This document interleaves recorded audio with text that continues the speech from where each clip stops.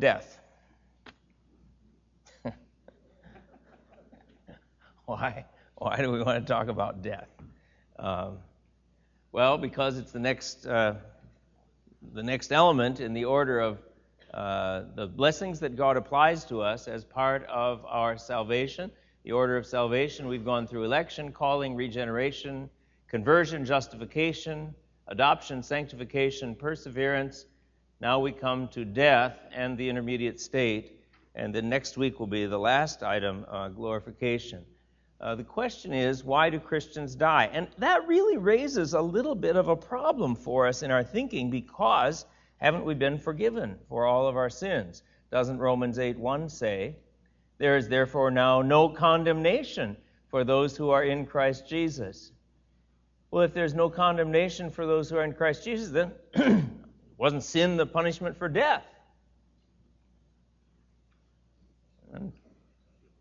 Well, if the punishment, all our penalty for our sin has been paid by Christ, He died for us, then why do we die? That's a little bit of a puzzle. I think we have to say that death for us should not be seen as a punishment, not as a punishment for Christians, because the penalty for our sins has been paid by Christ. Rather, it must be that God, in His wisdom and in His sovereign good pleasure, has good purposes for us in allowing us to go through the experience of death, and I suppose leading up to death, aging and death, we should say.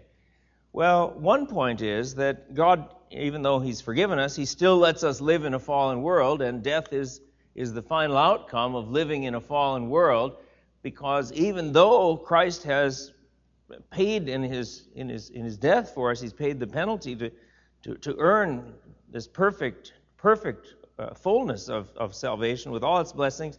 All of those haven't been applied yet, so death isn't yet removed. 1 Corinthians 15:26 looks forward to the future when Jesus delivers the kingdom to God the Father after destroying every rule and every authority and power, for He must reign until He has put all His enemies under His feet. The last enemy to be destroyed is death. So that's the last thing that God's going to wipe out in terms of the consequences, the consequences of sin in our world. And we do still live in a fallen world. And so we get sick from time to time.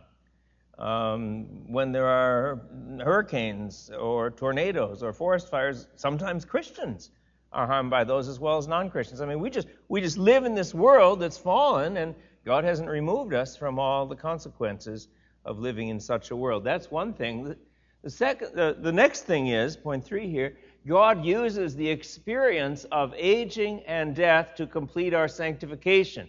And we have to go back a few weeks to this stage of sanctification. It begins at the moment we're born again, but then it continues throughout life, this gradual growth in likeness to Christ. And if it continues throughout life, then as we come to the end of our life, this experience of aging and death is a process in which God is still working.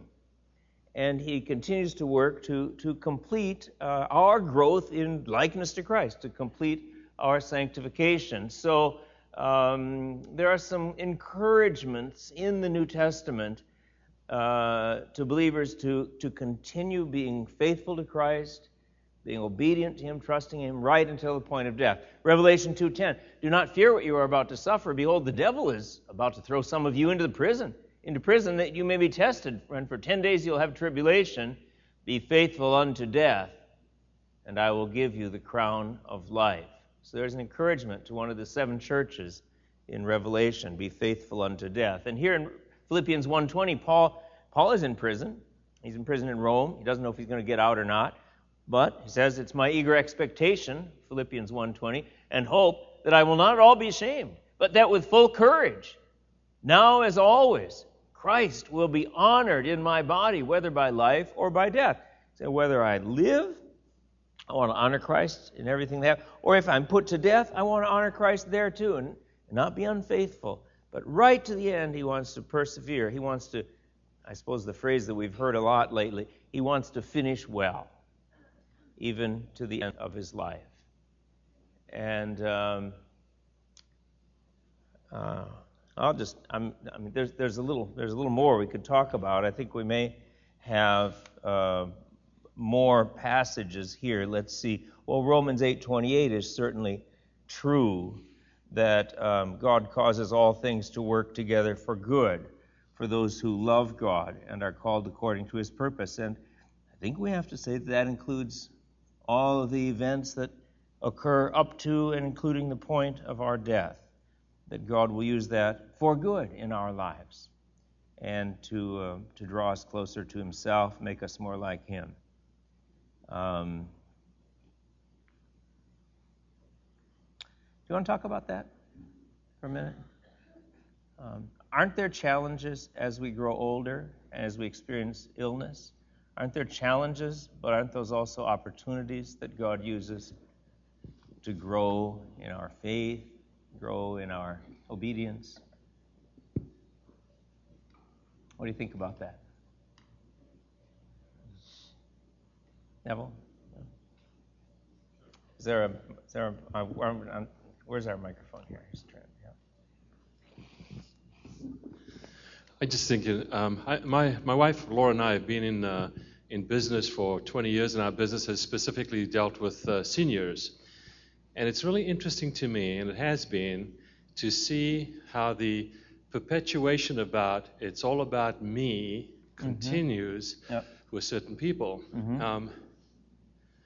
specifically about death, because I'm hearing more and more over the last few years about I have a right to terminate my life. And that tells me distinctly it's all about me. Yep. And it's not about the glory of God and how God can use your demise process to his glorification and to those around you. Yeah. And I see that I'm seeing that more and more these days. I see it as a cultural what's the word I'm looking for? Kind of a shift, or a shift. Yeah, absolutely. That's how I wanted to say about that. Yeah. Okay. Anything else? Anything else? Sandy?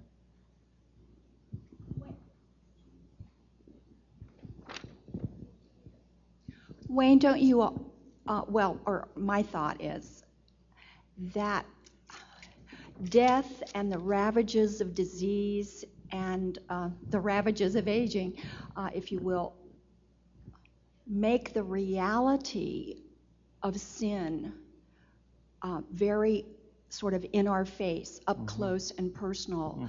And it's a constant reminder that we're creatures, that we're not the creators, we're not the controllers, we're not the wannabe deities that we act like through most of our lives, that we are creatures, beloved creatures in Christ, but creatures. And in fact, that list that you had up there with the different topics, redemption and justification, and next week glorification, and you had death in yellow.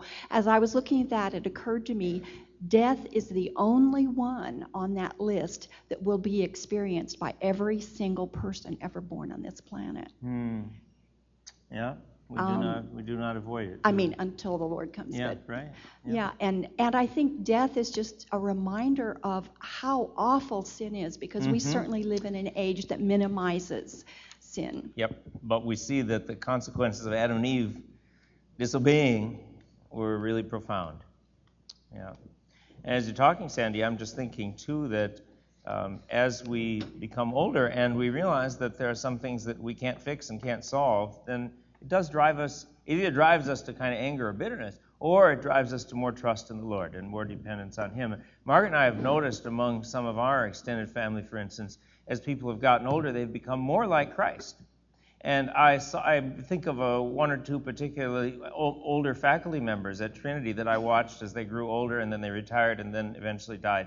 And there just was a sweetness about them, a Christ-likeness about them that was a magnification of the good qualities that were theirs earlier in their life. And I was thinking of Margaret's mother particularly as well. As she grew older, we were seeing a kindness and a gentleness that was, I think, evidence of Christ working in her life. And I'm actually seeing some of that in my own parents as well right now, who are in their 90s. Well, they're 91 and 90. So yeah, and that's the positive thing. Over here. Yep. I have it. Laverne. Hi. Well, you know, it says in the Bible that God knew us before, you know, we were ever conceived in our mother's womb. And as the egg goes into the womb and it's very comfortable in there, it really doesn't have any need to come out, but it has to come out into this world, and that becomes us. And as we go through this world, we have to pass through this next stage, which is called death, to go to the next world, whatever that world is, to, if we believe. And so to me it's like a process of, you know, this is how God had it planned, and death should be looked at as if we're in a new birth to the next stage of what God has planned for our life. So everything that happens to us here, as it does in the mother's womb, is going to make that child healthier as it comes out into this world. And as we go through this world, it'll make us healthier as we get to the next world. It seems like it's kind of a neat thing to let happen. Yep, good. So. Good. Okay, good. Well, look, I mean, this is well, Sandy says we're all going to face this. And just the clock is ticking, and it's getting closer. And we can kind of fight against or become angry, or we can say, Lord, I believe, as Romans 8:28 is true, you have good purpose in all of this for me. And I believe I'm going to walk close to you through this, and there's going to be joy and fellowship with you through this, and that you have good purpose in this. And then that's a really positive way of looking at the next 5, 10, 15, 20, however many years God gives us in this life. And so I'm going to talk more about that in a minute, but the Bible's perspective on aging and death for believers is so much more positive and in a way wonderful, though death is seen as an enemy, and it's not wonderful. But God being with us through that is so much more positive than unbelievers who are just without God and without hope in this world, as Paul says. Well, number 4, our experience of death completes our union with Christ. Romans 8:17, if children then heirs, heirs of God and fellow heirs with Christ, provided we suffer with him in order that we may also be glorified with him. There is more experience of suffering as we grow older.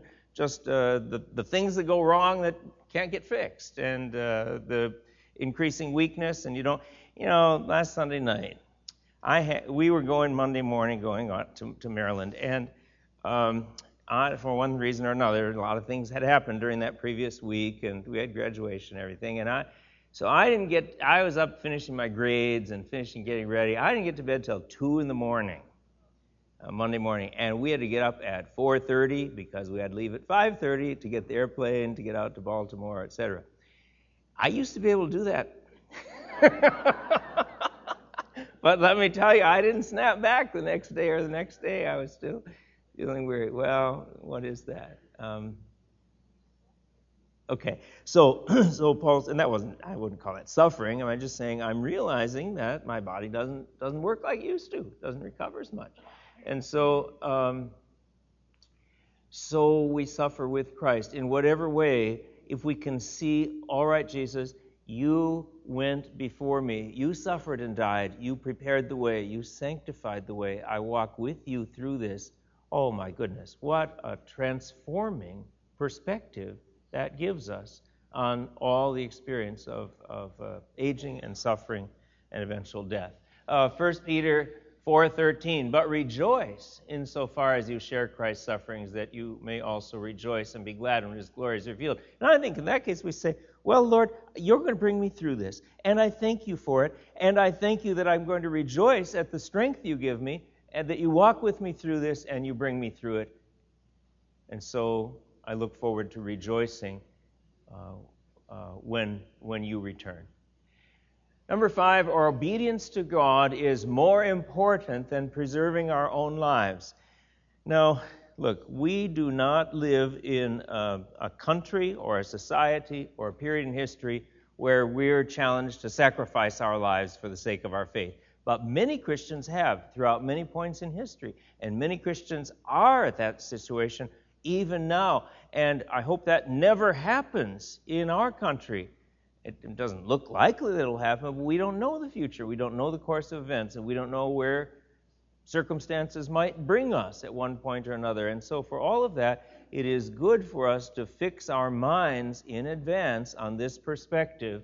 Acts 20:24, Paul says he's going to Jerusalem, different cities. People are telling him he's going to suffer in Jerusalem. The Holy Spirit is revealing to him he's going to suffer at Jerusalem. And he says, I don't account my life of any value, Acts 20:24, nor as precious to myself, if only I may finish my course and the ministry that I received from the Lord Jesus, to testify to the gospel of the grace of God. It's like he's gotten this assignment from the Lord, and he read it, and it said, Paul, I want you to testify to me among the Gentiles, every place throughout the Mediterranean world, every place I send you. And Paul says, I'll do it. I want to be faithful. All right, you're leading me to Jerusalem. That's part of the assignment. I'm going there. My only concern is that I finish the responsibility you've given me. I want to be faithful. I want to finish my course and the ministry that I received from the Lord. That's all he wants to do. And Neville, it's the opposite of what you say you're seeing kind of in the secular world. It's all about me. I have a right to this. I have a right. Paul doesn't say that. He says, the only thing I want to do is finish ministering for the Lord, finish caring for him. Bob, here you are. I'm not going to say how old you are, but you're not 30 anymore. And you're saying, what can I do for the Lord? And that's the perspective. I think that should be in all our hearts as he opens up opportunities for us. If I can finish my course, just the ministry, whatever God gives me at this point, at this time. And I realize not everybody's going to be teaching a class, but there are people you know who need care. There are people in your neighborhood, people in your area of influence. There are people in your extended family. There are people that you know you can pray for, and there are people that you know you can minister by phone, and there are people you know that you can bring a little snack to and care for, or ask how they're doing, or spend time with them. We all have areas of influence where we can be giving of ourselves to others, and we should have this mentality. If only I may finish my course and the ministry that I received from the Lord Jesus. And so in Acts 21, Paul's visiting the elders at Ephesus, and he says, I don't think I'm going to see you anymore. The Lord's shown me that I'm going to be in prison, and I won't see your face anymore. And they began to weep, and Paul said, what are you doing, weeping and breaking my heart? I'm ready not only to be in prison, but even to die in Jerusalem for the name of the Lord Jesus. His obedience to God was more important than preserving his own life. Once you settle that in your heart, then anything else smaller that the Lord asks for you is not too much. Here again, other passages. Paul, this is the last thing he wrote, 2 Timothy. I think he'd gone to prison in Rome. He'd gotten out. He'd traveled more, preached the gospel in more areas. Then he was put back in prison again. And 2 Timothy is the last thing he wrote at the end of his life. He says, I'm already being poured out as a drink offering. That's kind of Old Testament imagery about this drink offering being poured out to the Lord. And the time of my departure has come, and he says, I have fought the good fight. I have finished the race. I have kept the faith. Don't you want to be able to say that? Don't you want to be able to say that? Whatever you gave me, Lord, whatever you called me to do, I did it. As you gave me strength to the best of my ability. I've fought the good fight. I've finished the race. I've kept the faith. That's the goal. That's what we want to set for ourselves. If it becomes more challenging as we grow older, as it becomes more difficult as death approaches, well, then we just trust God that he'll give us strength. Revelation 12:11, they have conquered him conquered the enemy, Satan. They've conquered him by the blood of the Lamb and by the word of their testimony, for they love not their lives, even unto death. Our obedience to God is more important than preserving our own lives. And I've heard people say, oh, I read these stories of martyrs, people who they were burned at the stake, they were put in prison and tortured, and they died. And they say, oh, I'd never be strong enough for that. You know what? I suppose all those people said that before that time. I bet they thought, oh, who am I? I'm just a little ordinary Christian. But at the moment of need, God gave them strength. If their hearts were right before him and they continued to pray, and he gave them strength and equipped them. So so that's number one. Why do we die? God has purposes in the leading up to the end of our lives. Number two, or B, how should we then how should we think of our own death and the death of others? How should we think of this? How should we approach it? Well, our own death, this is just opposite to the world with all its wealth and inventions and technology and medical advances and Mayo Clinic. Where are you, Keith? You're with me, I know. There are things that can't be solved. Oh, I saw him bring in refreshments anyway. All right. Okay, yeah. But he's generally right over here someplace. Well, I mean, and I say Mayo Clinic because it's in this area, but it's kind of the ultimate expression of the greatest medical technology can accomplish. But I've never heard of anybody who's gone to the Mayo Clinic and they've given him eternal life. It just doesn't happen. So what do we think about this? Our own death. Well, we should think of our own death not with fear, but with joy at the prospect of going to be with Christ. Philippians 1:21-23, and again, this is Paul's earlier imprisonment, but at this first imprisonment, he didn't know if he was going to get out or not. But he said, well, whatever happens, it'll turn out for good. So to me, to live is Christ. That means service for Christ. And to die is gain. If I'm to live in the flesh, that means fruitful labor for me. Good, I'll be able to serve the Lord more. That's great. Yet which I shall choose, I cannot tell. I'm hard-pressed between the two. My desire is to depart and be with Christ, for that is far better. So Paul's saying, whoa, here I'm in prison. Are they going to put me to death, throw me to the lions? Well, I get to go be with Christ. Whoa, I'd really love that. But I'd like to stay here so I can minister to the churches, care for them, do more of the ministry that God has given to me. I'm hard-pressed between the two. He's got two good choices, service for the Lord or dying and going to be with the Lord. And he views going to be with the Lord as a very positive thing. 2 Corinthians 5:8, yes, we are of good courage, and we would rather be away from the body, that is, his body dies and is in the earth, and at home with the Lord. His soul goes to heaven to be with God, to be with the Lord Jesus. So that's a positive view of death. Revelation 14:13, I heard a voice from heaven saying, write this, blessed are the dead who die in the Lord from now on. Blessed indeed, says the Spirit, that they may rest from their labors, for their deeds follow them. Blessed are the dead who die in the Lord from now on. That is, there's a reward. Hebrews 2:15 talks about the purpose of Christ coming to earth, and it said one aspect of that was to deliver all those who through fear of death were subject to lifelong slavery. That's us. We are delivered from that. The Lord delivered us from this fear of death. So we shouldn't have any fear of death. Let's see, several years ago now, we had the attacks on 9/11. And I had a ticket to go from Phoenix to New York City on 9/18, just one day to the week after, or 1 week to the day right after that.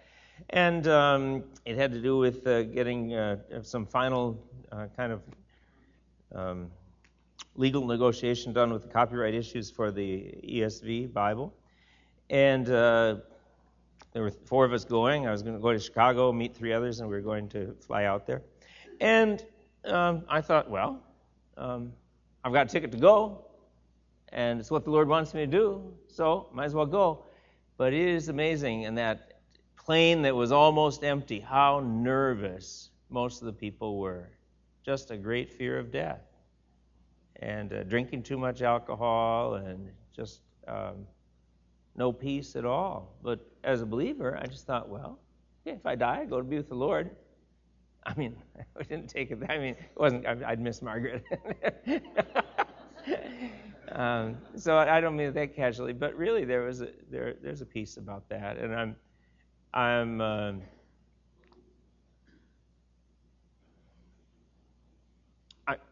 really,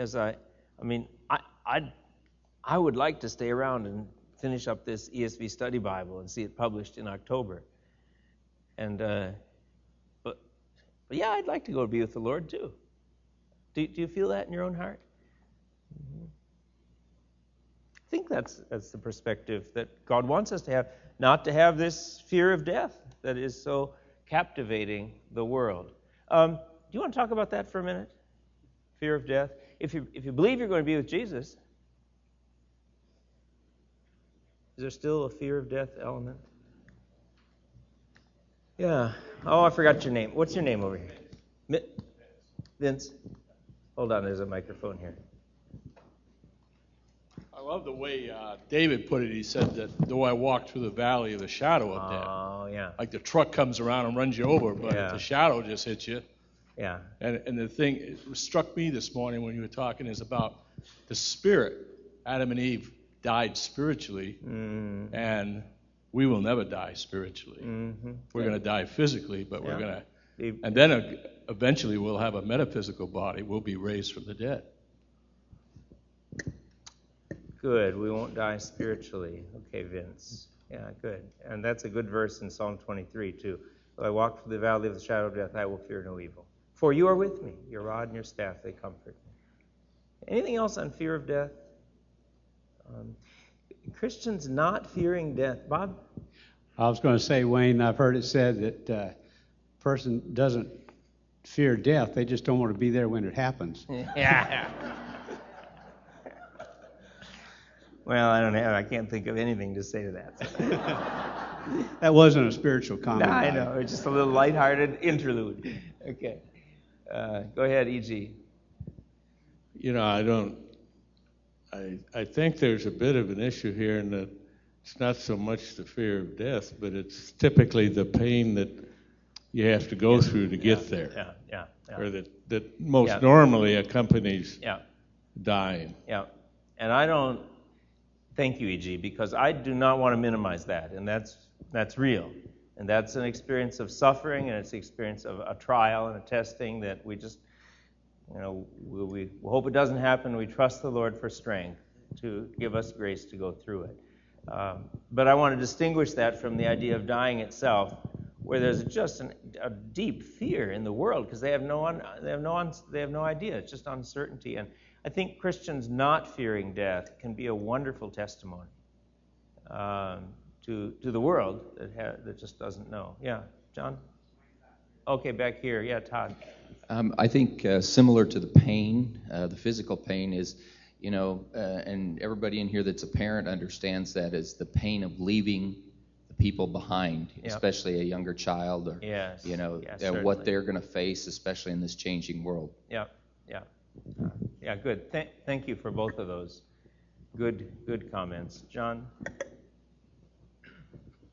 Since it's Mother's Day, I was thinking back to my mom when I lost my brother. Yeah. And her attitude towards his death, which was, I'm going to see him again. Yes. And I thought to when I went through the miracle a couple of years ago, of what my thoughts were. And my thoughts were pretty much what Paul said. My days are numbered anyway. Yep. God knows the day I'm going to leave this earth. And there are days when I thought, well, I get to go home. Yep. But you want to stay here for your family, for your church, and for whatever. Yep. And it's just, I have no fear of it. That's one. John, thank you. That is so, because you looked it square in the eye with that extremely advanced cancer. And we're so thankful. Yeah. Good. Thanks for that. So we face the idea of our own death, not with fear, but with joy at prospect of going to be with Christ. But then, kind of related to what John just said a minute ago about his brother, the death of Christian friends and relatives, there is genuine sorrow, but it is sorrow mixed with joy. And we see this pattern a number of cases in the New Testament. For instance, in Acts 8:2, there was a story of Stephen, who was this young preacher that had great effectiveness in bearing witness to the resurrection of Christ. And just many, many, many people were coming to Christ. No one could withstand the wisdom with which he spoke. And of course, he was Jewish, and all the Jerusalem church was Jewish, but there was another contingent of Jews there, Jewish leaders and Jewish others, not leaders, with them, and they were enraged at this, and they were opposed to what he said, and finally a bunch of them took them, kind of like a mob action, dragged him out and surrounded him in the street and began to throw stones at him to stone him to death. And as he was dying, he cried out and said, "Lord Jesus, receive my spirit." And he said, "I see the Son of Man standing at the right hand of God." I mean, people were looking on, had just this very evident testimony of the fact that he was going right to heaven. Well, then, what was the response of the believers, including the apostles, who had walked with Jesus for those 3 years? What was the response of those believers when Stephen died? Look at this, Acts 8:2. Devout men buried Stephen and made great lamentation over him. They were weeping, lamenting. They were sorrowful. Sorrowful that he'd been stoned. Sorrowful about the suffering he'd gone through. And sorrowful because they missed him. He died. And so this is an example of, in the midst of the greatest measure of faith and the expansion of the church and the presence of the apostles themselves, still great sorrow at the death of a loved one. I think that tells us it's not wrong to grieve. It's not wrong to grieve, and to grieve deeply when we feel sadness at the death of a loved one who has gone to be with the Lord. They knew he was in heaven. They'd seen with their own eyes Jesus ascend up into heaven. Some of them had probably seen Stephen being stoned and saying, "Lord Jesus, receive my spirit." But they made great lamentation over him. 1 Thessalonians 4:13, Paul says, "We don't want you to be uninformed, brothers, about those who are asleep," that means who have died, "that you may not grieve as others do who have no hope." He doesn't say that you may not grieve, but he says that you may not grieve in the same way as others do who have no hope. They grieve with a bitterness that knows no joy. We grieve with a grief that's mixed with joy that our loved ones have gone to be with the Lord. So it's a mixed thing. Psalm 116, verse 15, an Old Testament verse on this. "Precious in the sight of the Lord is the death of his saints." That is, the Lord himself draws believers to himself, takes them to himself, brings them back into close fellowship with himself, and it's precious to him, even though he recognizes and understands the sorrow that we feel as well. So there's sorrow mixed with joy. I think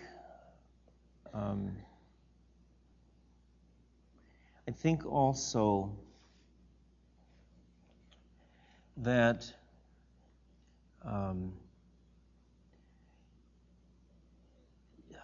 what shall I say?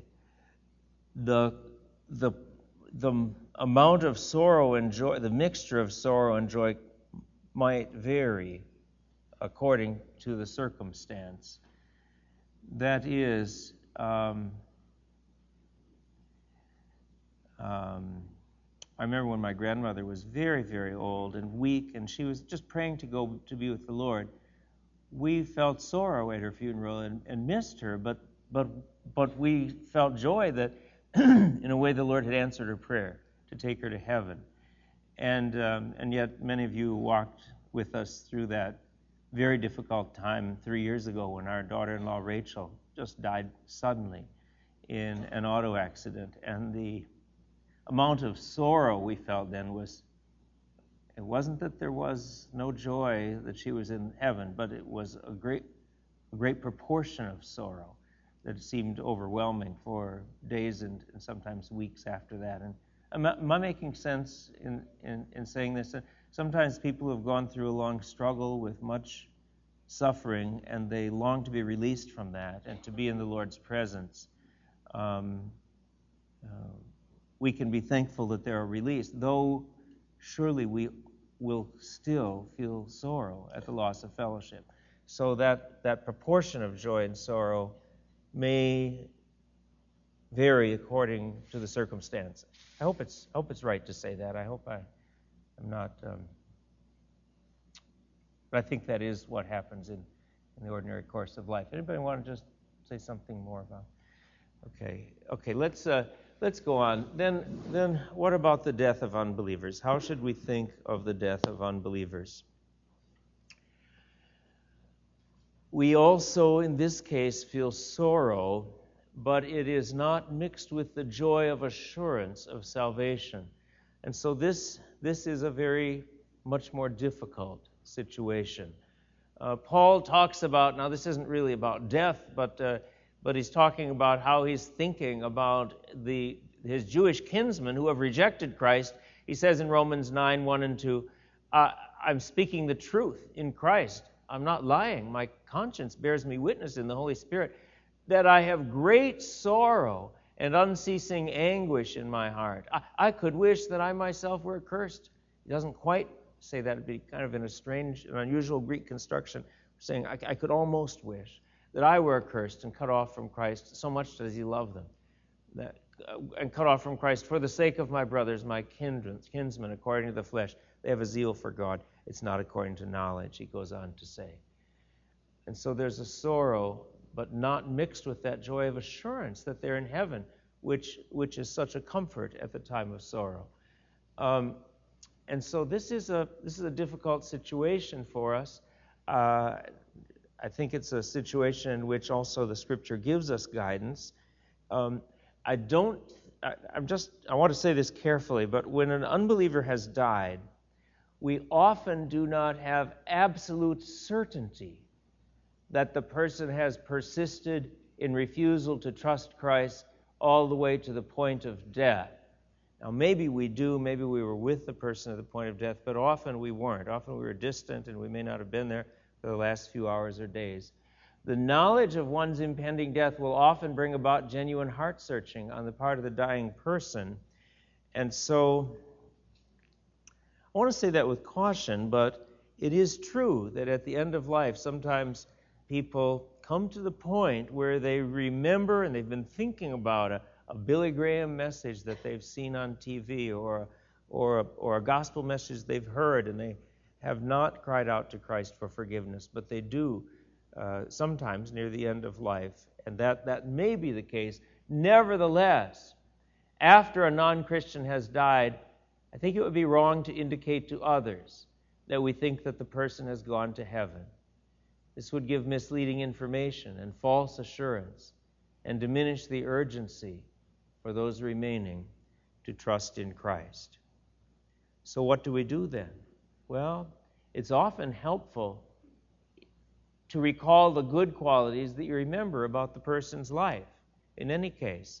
And we have here the example of David when he heard about the death of Saul. Now, I said a couple weeks ago, I'm not sure what the situation was spiritually with Saul, but Saul certainly did not have an admirable record of conduct in the last several years of his life. He threw a spear at David to try to kill him. He pursued David again and again, trying to kill him, put him to death, though David had done nothing wrong and was only seeking his good. He consulted a medium or a witch, and he was always just thinking about himself, trying to kill David time after time. But when he died, what does David do? He utters this lament in 2 Samuel 1 that talks about the good things in Saul's life. Isn't this interesting? 2 Samuel 1, 19-25. Your glory, O Israel, is slain on your high places. How the mighty have fallen, Saul and Jonathan. They were swifter than eagles. They were stronger than lions.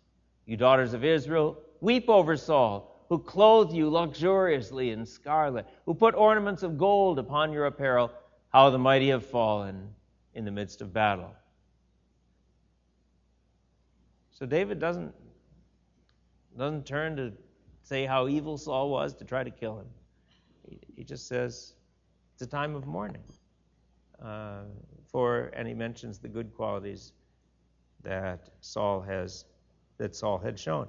And you know, when you go to a funeral for unbelievers, that is often what people are doing anyway, aren't they? They're talking about the person's kindness or the person's sense of humor or other good things. And I think that's appropriate, that we recall and think of as examples the things that have happened in unbelievers' lives. Okay, I'm going to go on. What happens when people die? What actually happens? Well, the souls of believers go immediately into the presence of God. Our bodies remain on the earth and are buried in the ground, but our souls go immediately into God's presence. Paul says we would rather be away from the body and at home with the Lord. He wants to depart and be with Christ. It means go to heaven. Jesus said to the thief on the cross, "Today you will be with me in paradise." That's today, though the thief's body died and hung on the cross. And so the Bible does not teach the doctrine of purgatory, and we have to respectfully differ here with our Roman Catholic friends. In Roman Catholic teaching, purgatory is the place where the souls of believers go to be further purified from sin until they're ready to be admitted to heaven. The sufferings of purgatory are given to God in substitute for the punishment for sins that believers should have received in time but did not. Now, the Catholic Church supports this, not from what we accept as canonical scripture, but in the writings of the Apocrypha, those things books between the Old and New Testament that we talked about a long time ago, but that the Roman Catholic Church accepts as scripture. The Jewish people at the time of the New Testament did not. Jesus and the apostles did not quote the Apocrypha as scripture, even though they quoted our Old Testament over 295 times. And the Roman Catholic Church didn't declare the Apocrypha official to be scripture until, I think, 1547. But it does take the Apocrypha as scripture. And the passage that it gets this teaching from is in 2 Maccabees, a history of the story of the Maccabean family and their rebellion against the Greek empires and kingdoms that had been ruling them. And so after one battle, it talks about Judas Maccabeus, who was the leader of the Maccabean family at that time. I was going to track down the date of this. This is 2nd century BC approximately. On the next day, Judas and his men went back to take up the bodies of the fallen and to bring them back to lie with their kinsmen. And what did they find? Under these people who had fallen in battle, under the tunic of every one of the dead, they found sacred tokens of the idols of Jamnia, which the law forbids the Jews to wear. And it became clear to all this was why these men had fallen. They were keeping secret idols in their clothing. And so they turned to prayer, beseeching that the sin which had been committed might be wholly blotted out. So they're praying for forgiveness of sins for people who have died. And the noble Judas also took up a collection, man by man, to the amount of 2,000 drachmas of silver, and sent it to Jerusalem to provide for a sin offering. Whoa! He's taking money to send to the temple for a sin offering. In doing this, he acted very well and honorably, taking account of the resurrection. If he had not been expecting that they would rise again, it would have been foolish to pray for the dead. I'm kind of skipping over here to go quickly. But if he was looking to the splendid reward laid up for those who fall asleep, it was a holy and pious thought. Therefore, he made atonement. The Greek is exilasmos, propitiation. He made atonement for the dead that they might be delivered from their sin. So here we have prayers for forgiveness of sins of already people who have died, prayer for the dead, and actually money given to help them along in that sin offering. Yeah, if that were part of the Bible, that would support the doctrine of praying for people to be forgiven after they've died, and even giving money for offerings for that. And the Roman Catholic Church has developed that doctrine and does believe in the doctrine of purgatory. We have to say, this contradicts what the Bible says about going immediately, dying and going to be with the Lord. It contradicts what the Bible says about all the propitiation for our sin being made by Christ, not by people making offerings or prayers in this life. It's just a whole different view, and we just don't accept it as scripture, but there it is. They look at some other passages. Matthew 12:32, whoever speaks a word against the Son of Man will be forgiven. Whoever speaks against the Holy Spirit will not be forgiven, either in this age or in the age to come. And Roman Catholic interpreters will say, well, if it says people will not be forgiven who sin against the Holy Spirit will not be forgiven in the age to come, then that means that maybe some people will be forgiven in the age to come. And my response is, to take a verse that says something is not going to happen, to argue that it is going to happen, doesn't seem to me a good use of the verse. It just says it won't happen. That doesn't mean it might happen. And again, talking about rewards, if anyone's work is burned up, he'll suffer loss, though he himself will be saved, but only as through fire. Or Paul's talking about the person's works being burned up, not the person being burned or suffering. So again, I think that in 1 Corinthians 3:15, that's not a good passage to support purgatory. You've read that for your whole life, and you haven't thought, oh, there's purgatory. So I think those are weak evidences. And I don't agree with that. The next thing is the Bible doesn't teach the doctrine of soul sleep. And this is another kind of idea that a few people have held in the history of the church. The idea that when you die, you don't go into heaven to be with the Lord. You go to a state of unconscious existence, and the next thing you'll know is Christ returning and raising you to eternal life. And it's supported from these verses that talk about death as sleeping. Jesus says, our friend Lazarus has fallen asleep. Or 1 Corinthians 15:6, he appeared to more than 500 brothers at one time, most of whom are alive, though some have fallen asleep. But I think the right understanding of those verses is they use sleep just as a metaphor for death.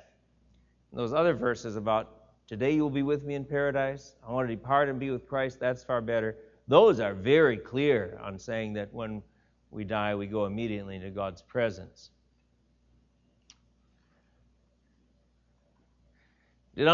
See, what happened was we had a little kind of casual talking about these earlier topics, and then I'm looking at the clock and I'm thinking, I don't want this to carry over next week. So I'm going on to try to finish the outline. Will you bear with me? Okay. C, did Old Testament believers enter immediately into God's presence? Yes, I think so. Here are a couple examples. Genesis 5:24, Enoch walked with God, and he was not, for God took him. I think he went to be with the Lord. 2 Kings 2:11, Elijah went up by a whirlwind into heaven. It looks like God is taking him up to heaven. David says, I'll dwell in the house of the Lord forever. I think he's looking for continual fellowship with the Lord. So I think, yes, Old Testament believers entered immediately into heaven and enjoyed fellowship with God upon their death, though there isn't a lot of testimony to that. There's some. Point D, where am I in the outline? Should we pray for the dead? No, we shouldn't pray for the dead. No, to pray for the dead is simply to pray for something that God has told us has already been decided. Whether heavenly rewards for believers or eternal punishment for unbelievers. To pray for the dead would encourage false hope that the destinies of people might be changed after they die. I mean, why do we pray for the dead? If they're going to be with Christ, well, what do they need? And if they haven't gone to be with Christ, nothing's going to change. No matter how much you pray, it's not going to change. The idea of praying for the dead really is floating around in the atmosphere out in our culture, I think as a kind of a leftover from the Roman Catholic doctrine of purgatory. They do pray for the dead and give offerings to the dead and ask for masses to be said for the dead in order that they could be released from purgatory. But if we don't believe that, then surely we shouldn't be praying for those who have died. And what happens when people die? Number 2, the souls of unbelievers go immediately to eternal punishment. I'm going to skip just to Hebrews 9:27. It is appointed for man to die once, and after that comes judgment. And there are some other passages like that as well. But that brings me to the end of the outline. Now, that lets me have, we have 4 or 5 minutes left. So good. Pammy?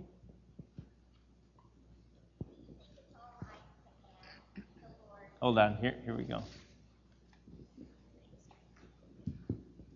Occasionally, when I'm having my prayer time with the Lord, I'll say to him, and Lord, would you please tell my dad hi, and that I miss him, and that I look forward to seeing him again. And is that wrong to do? I don't ever talk to my dad in prayer, but around the kitchen table with candles. Yeah. No, but just I've maybe done that 4 or 5 times in the last 10 years. But just when I'm kind of overwhelmed with missing him or whatever, I'll talk to the Lord about it, and then I'll just say, would you just tell my dad hi for me and be at the gate when I get there, because I can't wait to see him too. Is that wrong? And you can speak truth to me, Wayne. Teach me. I want to know.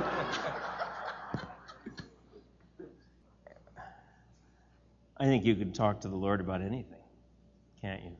And it's a desire of your heart. I don't see anything wrong with that, Pammy.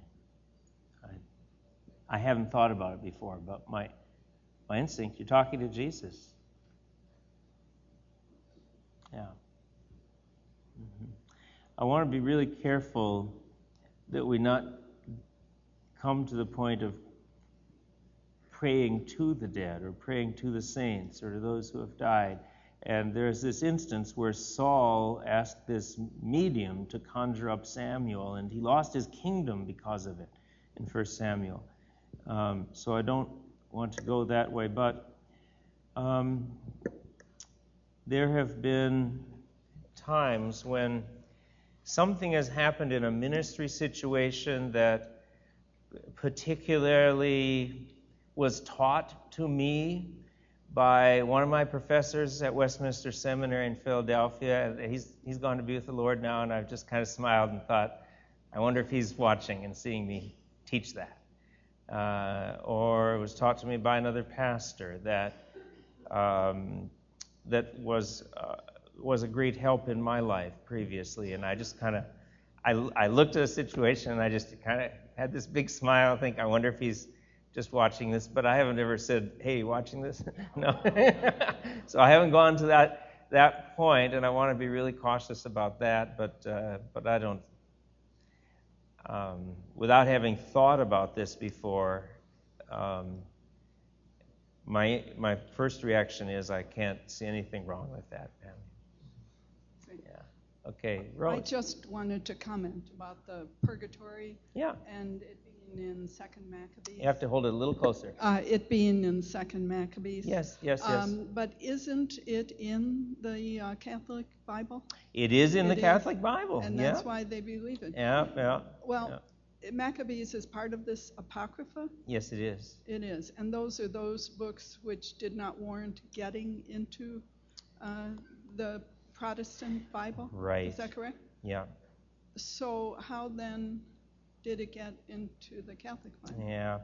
It kind of was, a real quick answer, the Jewish people kept a lot of their history after Malachi, after the Old Testament ended. They kept writing down their history. But they themselves did not count it like the Bible or the Words of God or Book of the Covenant. They just counted it as their history. But I think the key was in 404 AD when Jerome prepared the Latin Vulgate translation. Under the direction of the Pope, he included these books after the Old Testament. And so when everybody's speaking Latin, it was kind of in their Bibles anyway, and then it got more and more incorporated. And then after the Reformation came along and Martin Luther was objecting to purgatory and this idea you can earn your salvation, well, they found support for it in the books of the Maccabees and other things in the Apocrypha. And so I think that explains a lot of why the Roman Catholic Church said, well, we're going to count this as Scripture. And is it true about the Book of Judith also? The Book of Judith? Judith. Yeah, that's part of it too. Yeah. I wanted to make one comment with regard to being at the funeral of non-believers. Yeah. I have been to many funerals. I have never been to a funeral where the relatives did not assume that their loved one was not in heaven. Yeah. They will refer to them as looking down at us. So I don't think that these people who we say are not saved actually believe that they are going to hell. Yeah.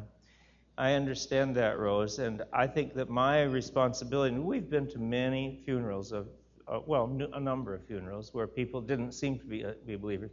Our responsibility is just to be there and be kind. I'm not called upon to